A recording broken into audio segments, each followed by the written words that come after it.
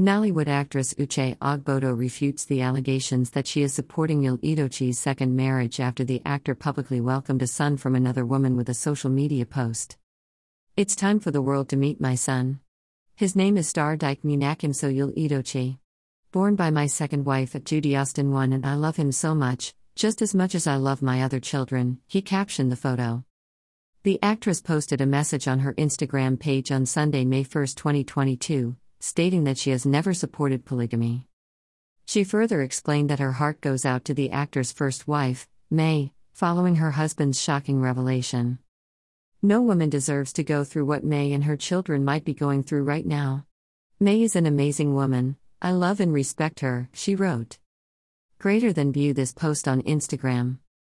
Greater than. Greater than. Greater than. Greater than. Greater than a post shared by Uche Ogbodo, at Uche Ogbodo. "So in actual sense, I'm with May with all my heart. And not what the lots of you actually think because of my comment on Judy's posts. I was only catching cruise with my haters. #IStandWithEdochie. Uche congratulated Edochie and his new wife, Judy Mogalu, after they went public with their relationship. May and Yul have been married for 16 years and they have 4 children together.